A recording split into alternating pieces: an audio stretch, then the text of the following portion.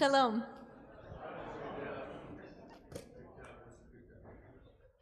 This week, I learned something which blew my mind about Major League Baseball. Major League Baseball is exceedingly complex. They're scheduling games, arranging for travel, transportation, organizing and managing all equipment, and that's not to mention individual team management. Running those massive stadiums, ticketing and concessions, radio broadcasting strategies to construct a roster, scouting, planning games, personnel issues with the big leagues and with the minor league affiliates. All of that has become increasingly complex and nuanced and full of technological innovations that are beyond the grasp of any fan, no matter how dedicated. But with all this innovation, with all this technological advancement, did you know they cannot play a single game of baseball until a certain anonymous club person rubs mud into every single ball? For those of you who are not baseball aficionados, let me explain. Apparently, and I'm not really all that much of an expert, but I just learned a lot this week. Apparently, baseballs right out of the box are too slippery for pitchers to really be able to hold.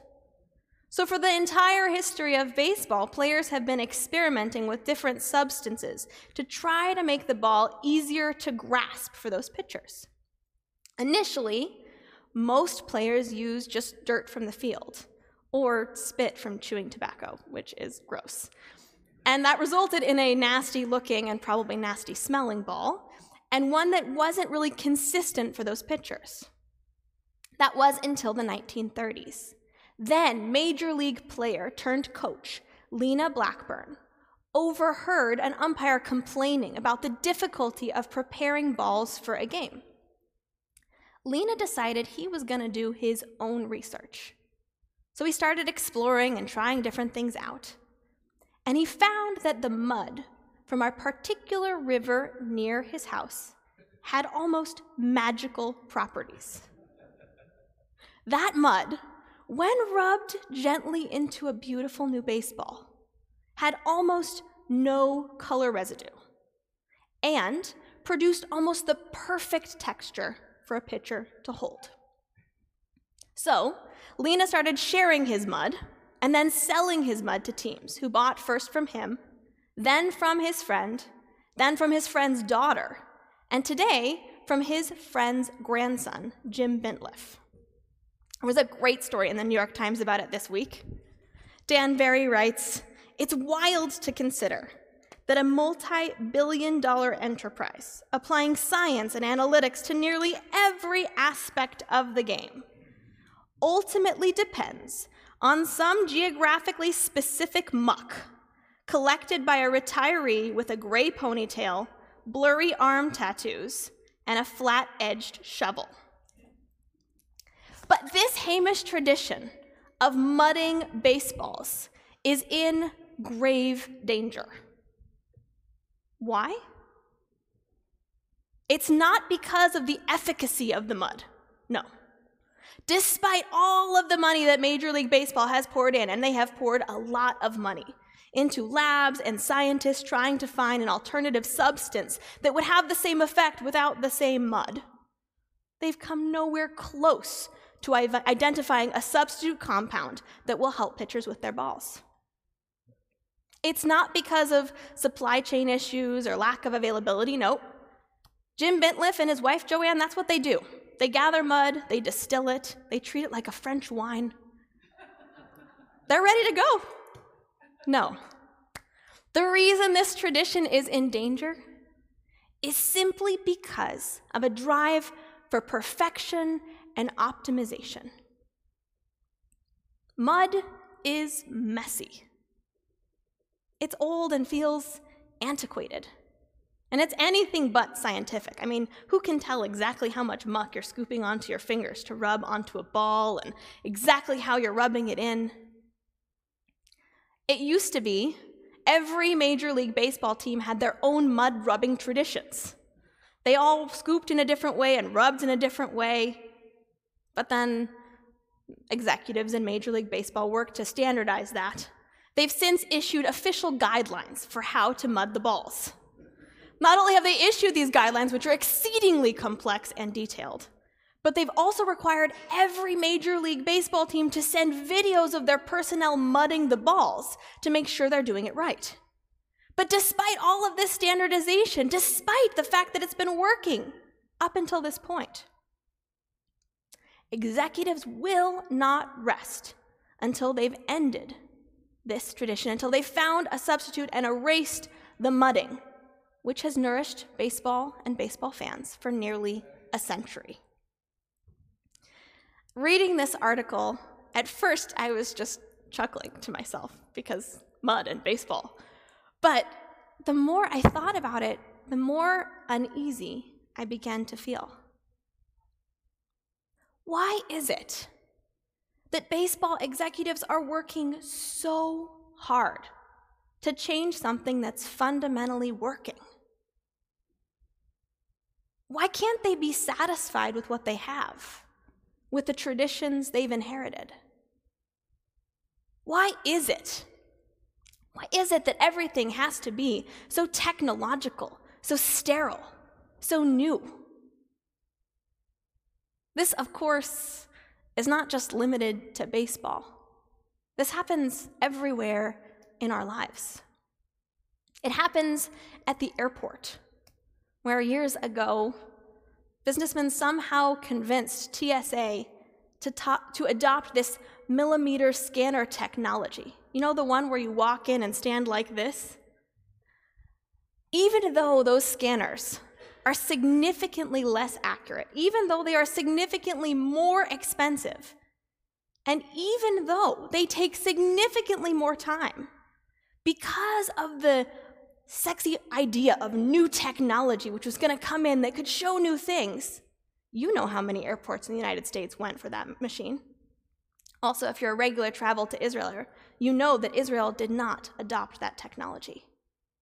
This is something that happens for us in our work lives, where the drive to be technological and innovative means that so many businesses have adopted all of these different streams, Monday.com and Teams and text and email, which means that if you're an employee, you no longer have the time and space to focus on the task at hand. Instead, you're constantly being pinged and ponged with bings and bongs and different sound effects that make it difficult to focus and difficult to complete your task. And the technological innovations mean that most workers spend the majority of their time focusing on a screen and not connecting to the people around them, which results in a corresponding lower sense of happiness at work. No wonder so many people just want to be at home. And it happens for us in our personal lives too.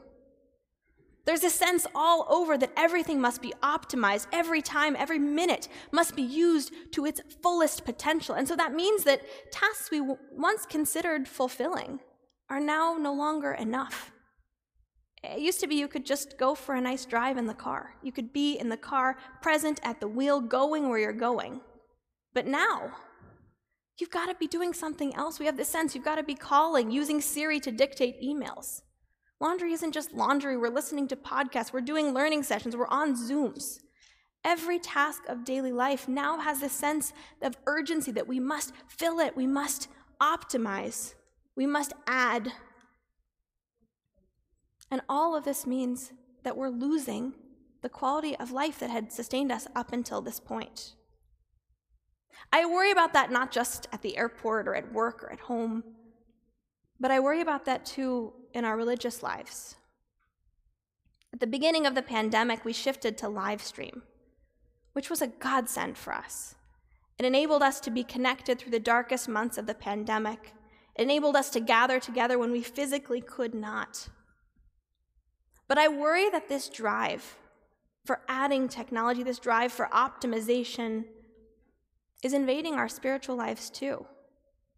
Because when we watch a service on live stream, it's so tempting to optimize that time. You're no longer just watching a service, you're eating dinner, you're folding laundry, you're just running to the next room to grab that one thing you forgot. Oh, do you need a tissue? I'll be right back. And it's not just that we're multitasking, we're missing out. When you come to services, there's something magical about being in the room, about hearing the echo of voices around you, about seeing the people that you know and love, the people you know by name and you call on the phone and talk to all the time, about seeing the people you don't know so well but you like, that you'd like to get to know, about meeting new friends. It's about checking out what's at Kiddush. All of these things make services so delicious. And when we're live streaming, we might be twice as productive, but I would bet it's half as meaningful. We're missing out on the qualities of the sanctuary that have sustained our people throughout time. Right now, we're in the midst of what our ancestors call the 3 weeks. It's the 3 weeks between when, in ancient times, the walls of Jerusalem were breached, and they just watched those armies massing on the horizon until they conquered Jerusalem and destroyed the temple. Obviously, we know that way back then, our temple was destroyed. There was nothing our people could do to stop it. But as we mark those 3 weeks each and every year, I always have the sense of, what if? What if they could have seen that threat with enough notice to have done something? What if they were conscious enough to make different choices that would have created a different outcome? And no, we're not back living in ancient Israel. But there are ways in which the walls of our sanctuary, of our holy temple, have been broken. And maybe with enough consciousness, we can be awake to that threat before it destroys our sanctuary. Recently, I was talking with a young adult. I remember when she went off to college, she was so excited. She could not wait to get there, to learn, to grow, to explore. But college was really hard for her. There were so many pressures. There was the academic pressure, seemingly endless classes and readings and essays, tasks. There was the social pressure, needing to build a whole new friend group, of feeling like she had to be at every party, at every social engagement, join every club, all the while being active on social media, seeing and being seen. There was the performance pressure, the sense that she had to find her career path, that she had to get competitive internships, that she had to be doing and doing and doing. And over time, her spirit just got beaten down. She was just feeling so depressed and so anxious and struggling so much. And she shared with me that just as she got to her lowest point, she had a transformative conversation with her grandmother. She was telling her grandmother about just how hard college was, how disillusioned she felt. And her grandmother started sharing with her about what life was like when she was growing up. Suddenly, this young adult had an epiphany. She decided that she was going to try living like her grandmother had 60 plus years ago. So when she went back to school, she did something novel. She brought a pencil and paper to class, and she took her notes on paper, left the technology outside the room. She put limits on her phone so it couldn't ping at all hours, and prioritized time in person with her friends. And for her, the most radical thing came when it came to the summer. Instead of applying for a competitive internship, she got a job working at a coffee shop, which gave her time to read and to explore and to laugh and to swim and to adventure. When I saw her, she was glowing. She was so happy and ebullient. She said to me, "Gotta tell you, old school is the way to go. So I'm here and I want to say we should be celebrating mud. Not just the mud in baseball, but the mud in our lives. We should be grateful for what we have, satisfied with what we have. Instead of working to double program each and every moment, we should try to be present here and now. It's time to embrace modernity. Please rise, page 184.